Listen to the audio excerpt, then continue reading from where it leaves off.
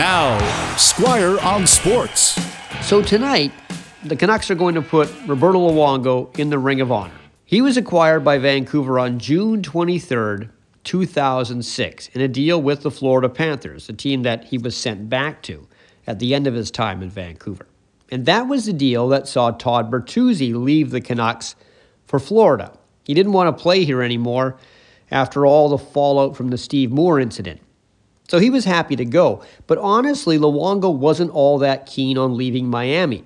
But he did because he and Florida couldn't agree on a new contract. So at the moment of the trade, it was a bit of a gamble for the Canucks because Luongo only had 1 year left on his deal. He could have become a free agent the following summer, but Vancouver moved fast, and within a week, I think it was 6 days later, they had signed him to a 4-year contract. And that was the work of Dave Nonis. He was the Canucks GM at the time, and he solved one of Vancouver's biggest problems, getting a bona fide number one goalie, because before that, the Canucks were known as the goalie graveyard, where good goaltending skills went to die.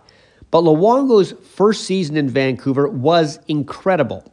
He played 76 games, a .921 save percentage. He was second in voting for both the Vezina Trophy as top goalie and the Hart Trophy for MVP. And by the way, little known, well, it's a trivial note you might not know, but the GM who traded Luongo to Vancouver from Florida was former Canucks head coach Mike Keenan. Squire on Sports on 980 CKNW.